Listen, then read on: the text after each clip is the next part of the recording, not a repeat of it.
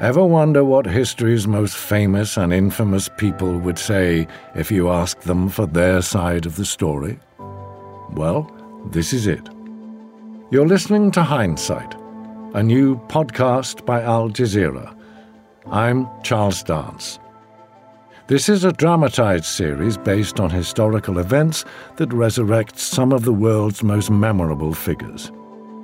You've heard of them, but now it's time to hear from them.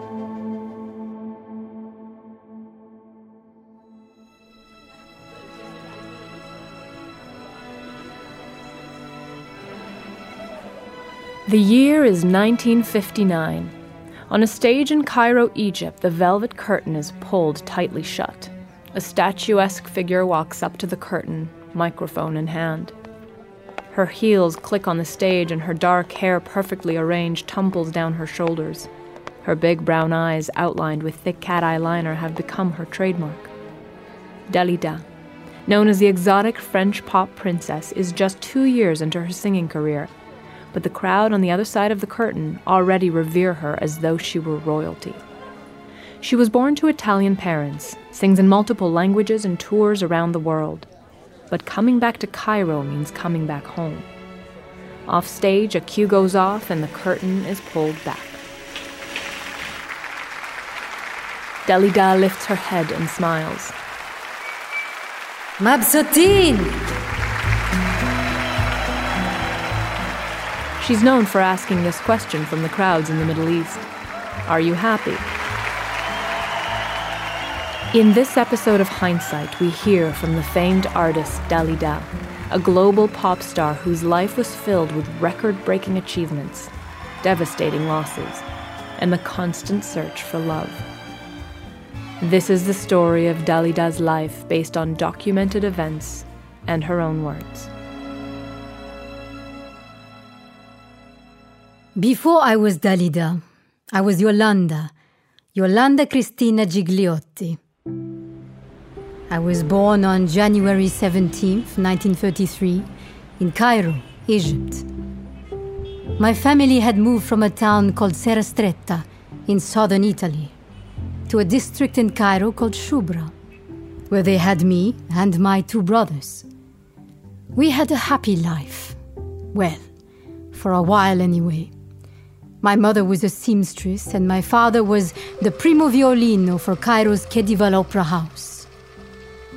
My childhood would have been perfect if it weren't for 2 things: my eye infection and what happened to my father. I had to have multiple surgeries, and once it was so bad, I had to wear bandages over my eyes for 40 days. I sat in the darkness, crying and crying. It was torture. I would try to pull the bandages off, but I only damaged my eyes more and caused me to squint the rest of my life because of that. The only thing that soothed me was when my father played me lullabies on his violin.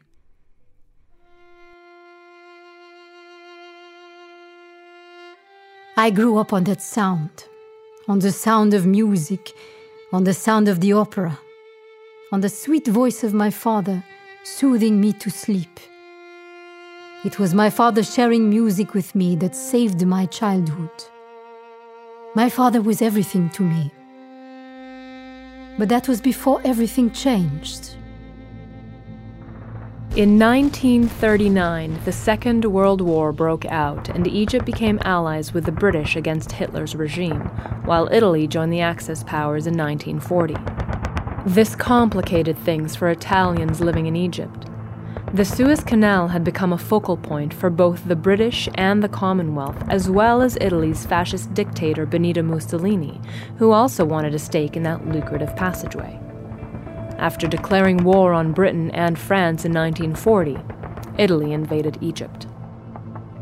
Yolanda's father was Italian by birth, and as such he was considered an enemy of the state by Egypt, which was occupied by the British. He was taken to the Fayed prison camps where he stayed for 4 years. Yolanda was only 7 years old at the time. He came back a different man, traumatized and violent.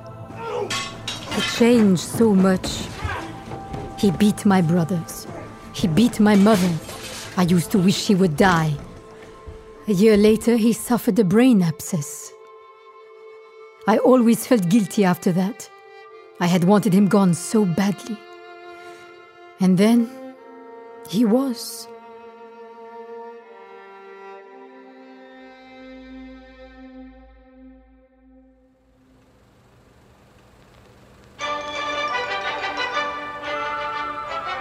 When I was a teenager, I was obsessed with Hollywood movies. I caught every film I could at the theater, where my uncle worked as a projectionist. I watched Ava Gardner and Rita Hayworth dance across the screen, and I knew I wanted to be just like them. But I never felt as beautiful as them. I hated having to wear my stupid, ugly glasses. The children at school made fun of me. When I was 16 years old, I'd had enough, so I threw them out the window. I would rather see a blurry world than wear glasses. And in that moment, I broke free from the ugly child I felt I was. Soon after, I heard about Miss Ondine, a local beauty contest. I wanted to prove to myself that I wasn't ugly. Without telling my mother, who would never approve, I secretly entered the contest. The trouble was, I came in first place, and my picture was published in all the local papers. My poor mama, when she found out, she was so upset. She didn't want me to compete. She even cut my hair to prevent me from trying it again. But eventually, she gave in and gave me her blessing. There was no one holding me back when I heard about the Miss Egypt competition. I walked on stage wearing nothing but a leopard print bikini and the number 7 to identify me. It was nothing short of scandalous. This was Egypt 1954. Wearing a bikini was unheard of. Dalida spent her childhood feeling ugly, but now she felt beautiful and she wanted to show the world. And she seemed to have a natural flair for the dramatic. She stepped out of her shell and into the limelight. I won! I was Miss Egypt and I was on my way. One of the judges happened to be French film director Marco de Gastigne. He cast me in my very first role in his film Le Masque de Toutankhamon. Cinema was growing then in Egypt. But the roles I was getting were small. I would smoke a cigarette, hold a glass of whiskey in my hand and sing a song. I wanted so badly to be a real actress, but it wasn't happening in Egypt. So, sweet Marco convinced me to try my luck in Paris. On Christmas Day of 1954, I moved to Montmartre, steeped in history, with its white dome basilica of the Sacré-Cœur, and the nightclubs all in the same quarter. I felt inspired by the artists that came before me. I wanted so badly to fit in, and I was itching to make my mark. I started auditioning. Dalila, reading for the role of Anne. Dalila, reading for the role of dancer. Dalila, reading for the role of Nan. But no matter what I did, no one considered me a serious actress. I was rejected again and again. Thank you. I knew I had to keep trying to find the spotlight. Thank you. I had always dreamed of becoming someone. Merci. I wanted to succeed in life. I wasn't sure how, but I felt something pushing towards the stage. So I decided to try my luck with singing. I started to take classes with Roland Berger. He was strict and he yelled. No, no, terrible. I've had enough. So I yelled too. But I always came back the next day. People always ask me, how do you get the name Dalida? The answer is where I lived. Montmartre was a place for creative minds of every kind. We had a bohemian lifestyle. I was going by Dalila by then. I liked the name. It was common in Egypt. But one night, the playwright Alfred Marchand suggested I change my name. The movie Samson and Delilah was in theaters, and he said my name should be different. He said, change the last L to a D, like Dieu, like God, the Father. I liked that. And so, Dalida was born. After another year of singing lessons, auditions, and performing, on the night of April 9th, 1956, I had the chance to compete in Tomorrow's Number Ones.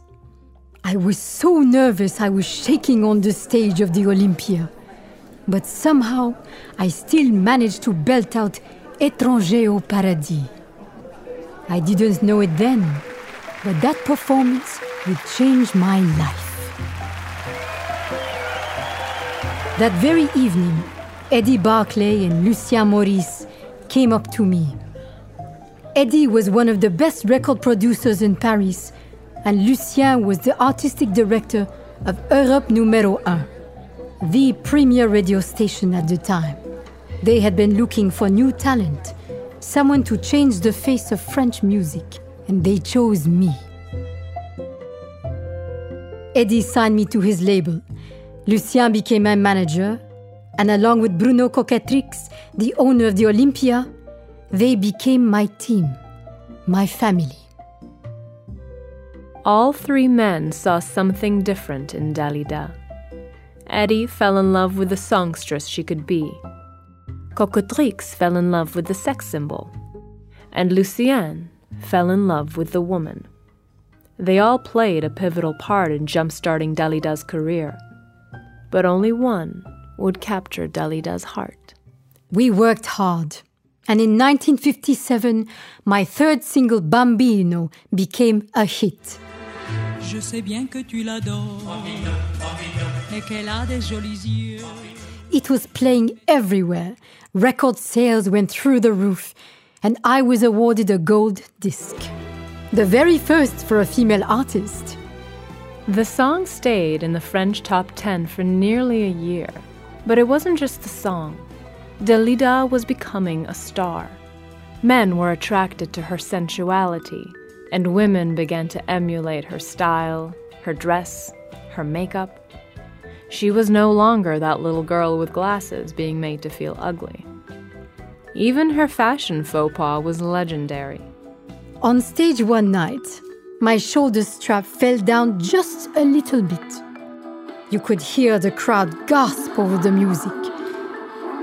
It was a different time then, you see, and the performance was televised and, well, it became quite the moment. Quite a moment is selling it short. It was a scandal. A shoulder strap slip on live television at that time was like a Janet Jackson wardrobe malfunction.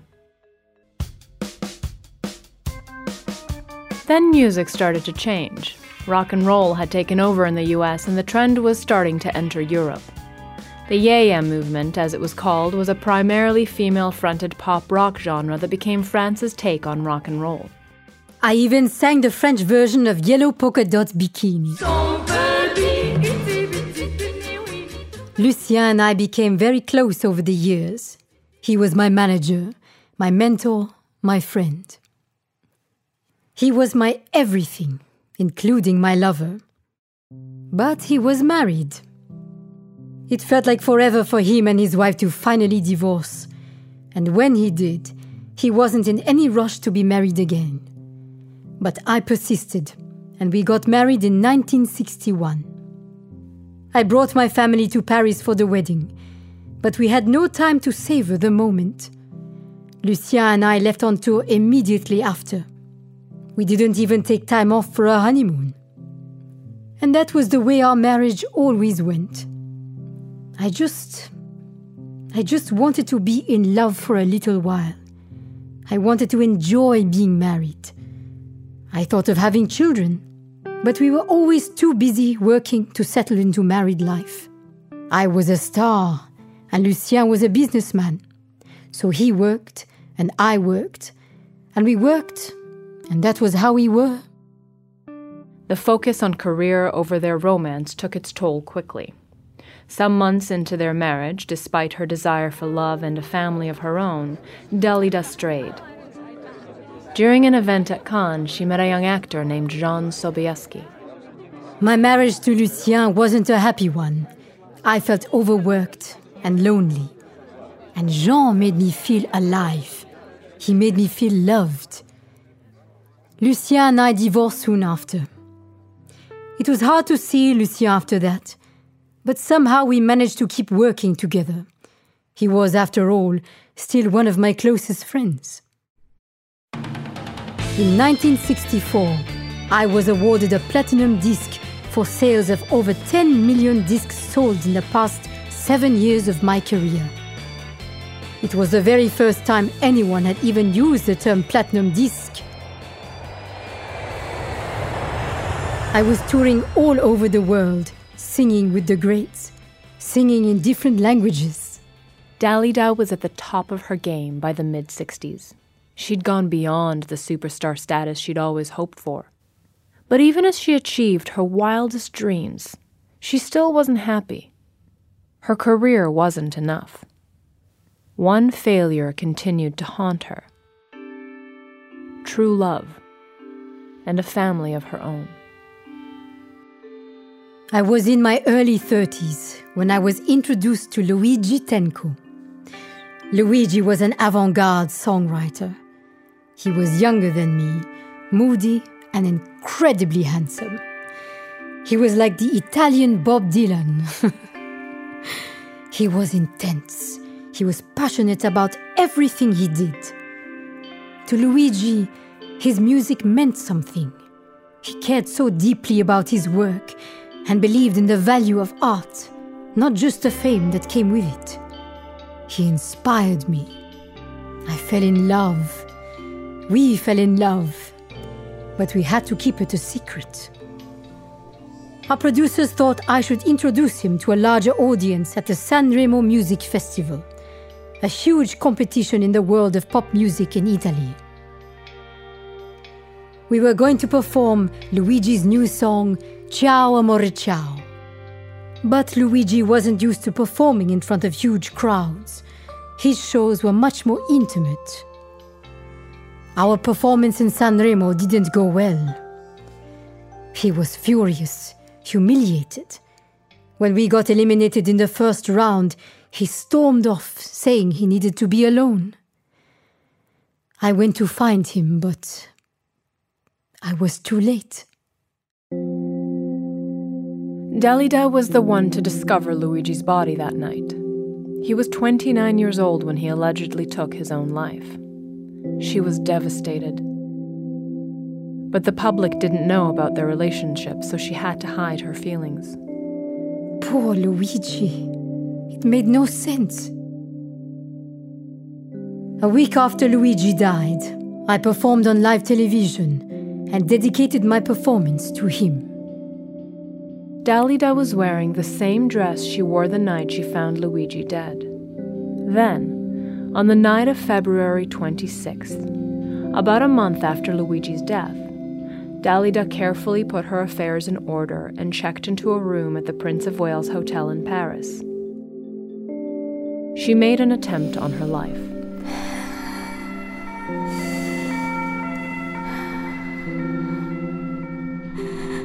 But a hotel maid found her before it was too late.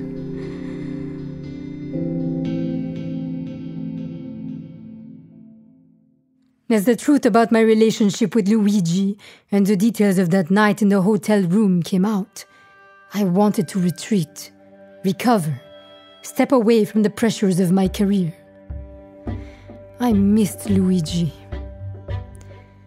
But in the months that followed, something new began to awaken inside me. Luigi was no longer at my side, but I carried him with me. I decided to focus on more profound music. By October, I went back to the Olympia in Paris. In a long white dress, I sang, J'ai décidé de vivre. I've decided to live. The press started to call me Saint Dalida. And then I fell in love again. His name was Lucio. He reminded me of Luigi. He even studied Luigi's work. But he was more than 10 years younger than me. Despite the age gap, I was happy and loved. But no sooner had it started, it had to end. I was pregnant. I should have been happy. I wanted a family, a child of my own more than anything. But Lucio was too young to be a father, and my career was at its peak. It wasn't the right time, not for me and not for him. So I ended it. But abortions were illegal at the time, so the operation had to be done in secret, and because of that, it was risky. The doctor botched the job so badly, she would never have children of her own. I was devastated. I blamed myself and buried it deep down. It was too painful to speak of. I threw myself deeper into my career, going on more tours and performing internationally. But as she tried to put away the pain of giving up her chance at a family and finding some sense of closure with Luigi's death, Dalida found herself getting lost in the lyrics of her music, in her search for more meaning in life. I'm sure the image of a pop star with her nose in a book was laughable to some people. I was Dalida, after all. I was supposed to be glamorous, sexy, and superficial. But I learned everything I could about philosophy and psychology. I studied Freud. I even saw a Jungian psychiatrist in Paris. Then I met the Western mystic Arnaud Desjardins, and I became fascinated with exploring my spirituality. I traveled to India to study with a guru. It was so peaceful. I meditated every day. The din of the spotlight was far away. I considered giving up my career to dedicate myself to my studies, to meditation and spirituality.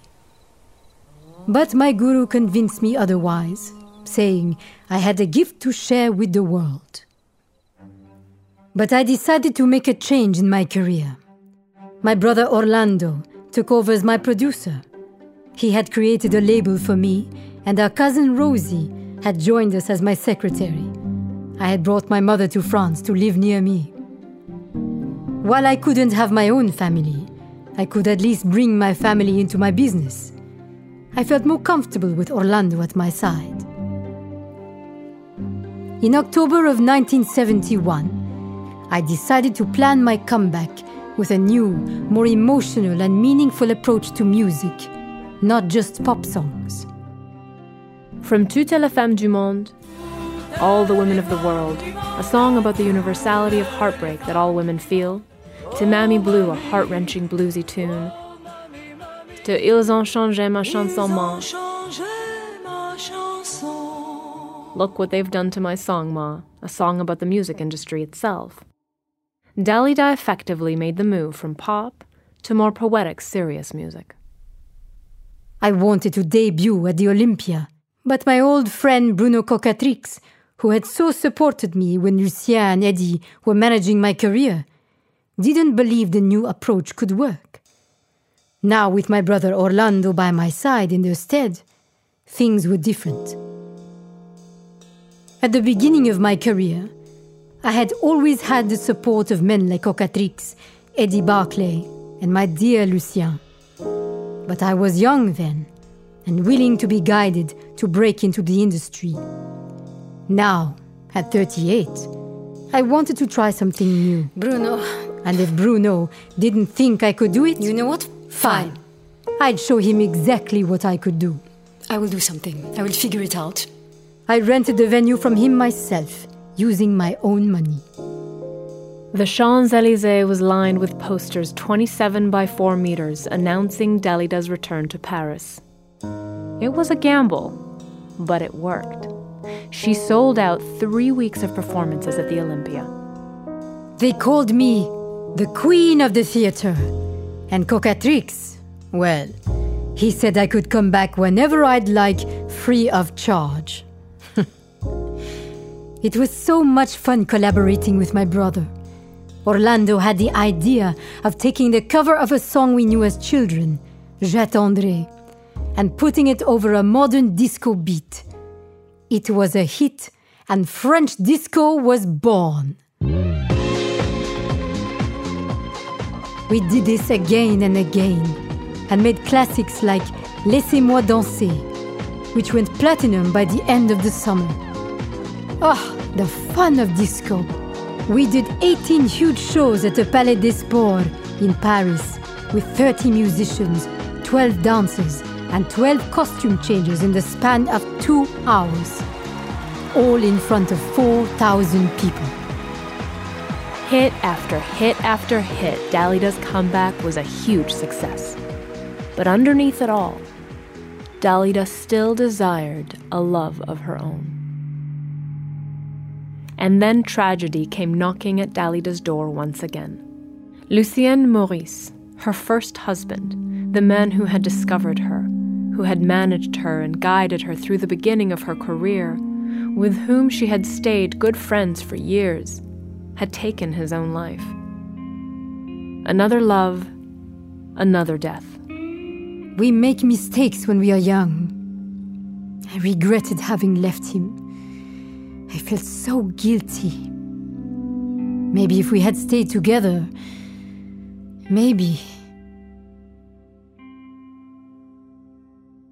In October of 1972, my friend and songwriter Pascal Sevrin had introduced me to a new mysterious man, Richard Chanfray. He was wild. He told me he was an alchemist and the reincarnation of the Count of Saint-Germain, born in the 1700s. My friends found him eccentric at best. But for a while we were happy. I was happy to be with someone who loved me.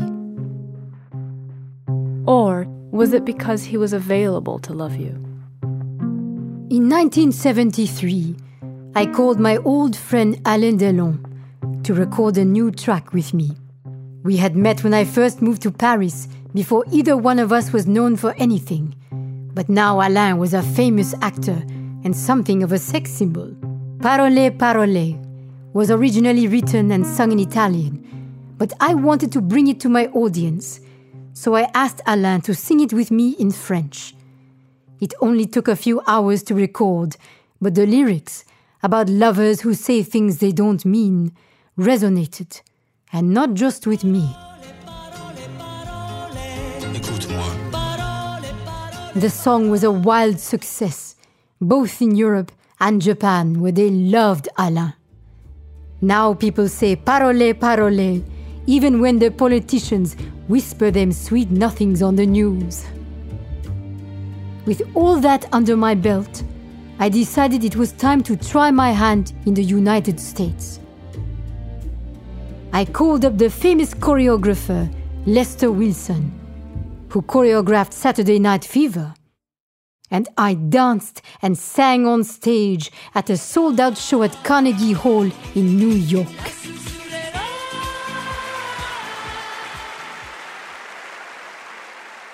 Incidentally, Dalida's music and her larger-than-life persona, her flair for glamour, made her something of a gay icon. Championing human rights was close to her heart, as many of her friends in Paris were part of the gay community. Over the years, Dalida had supported AIDS research and even acknowledged gay love and gay marriage in the lyrics of some of her songs. One night in Montmartre, I walked into a nightclub and saw a beautiful queen on the stage. A sparkly dress just like mine, and what a stage presence! All while singing my 8-minute-long song, Gigi Lamoroso. I burst into the dressing room to tell the star myself, Fabuloso, bellissimo! Ah, what a triumph! I think you will be almost better than me, no? But things with my boyfriend, Richard, were becoming strained. I loved him so much. I knew not everyone in my circle found him as charming as I did. But I wanted them to see what I saw in him. We even tried to record an album together, but it wasn't very successful. And then, one night, we got home late. We realized quite suddenly there was a stranger in the house. I was terrified, but Richard took off suddenly to confront whoever it was. Richard! I called after him, but he wouldn't listen. Richard! He was so stubborn and hot-headed. It turned out to be the maid's lover, but in the scuffle, somehow, Richard shot him. Richard, no! Luckily, the man survived, but I had to bail Richard out of jail. And after that, things only got worse. We broke up. I celebrated my 50th birthday alone. It should have been a rite of passage in my life, but I just felt lonely. My friends and family knew there was something broken inside my heart. That same year, I got another call. Richard had taken his own life. How many men would I lose this way? And then, in 1985, my eyes started to hurt again, forcing me to step back from performing on stage. Eventually, I recorded a new album. I started to tour, but my depression was getting worse.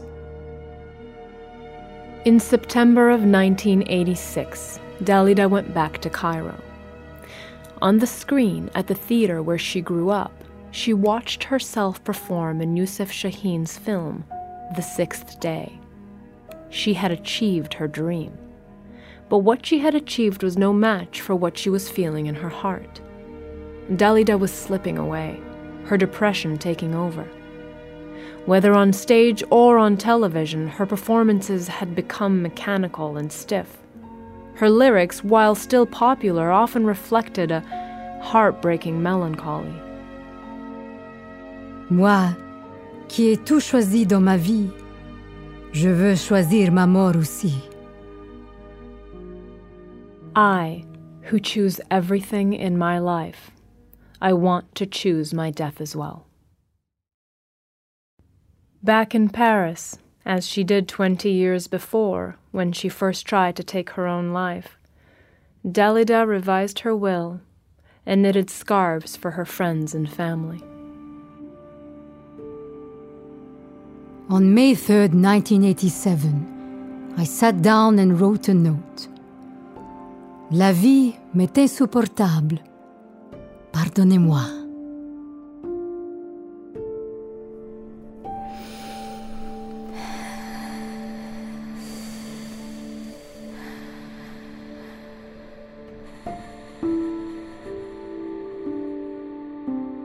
Life is unbearable for me. Forgive me.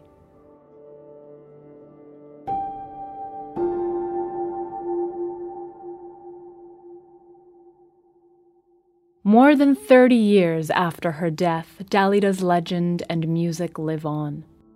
In Paris, she is commemorated with a life-size funerary sculpture where she is buried in Montmartre.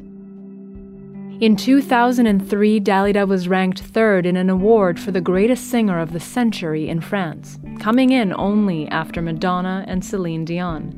A bust of her likeness sits in Place Dalida, a square named after her. Her 31-year-long career spanned hit after hit in multiple languages and over multiple world tours. While her life is known for its tragedies, she is remembered and beloved all over the world. Mabsotin!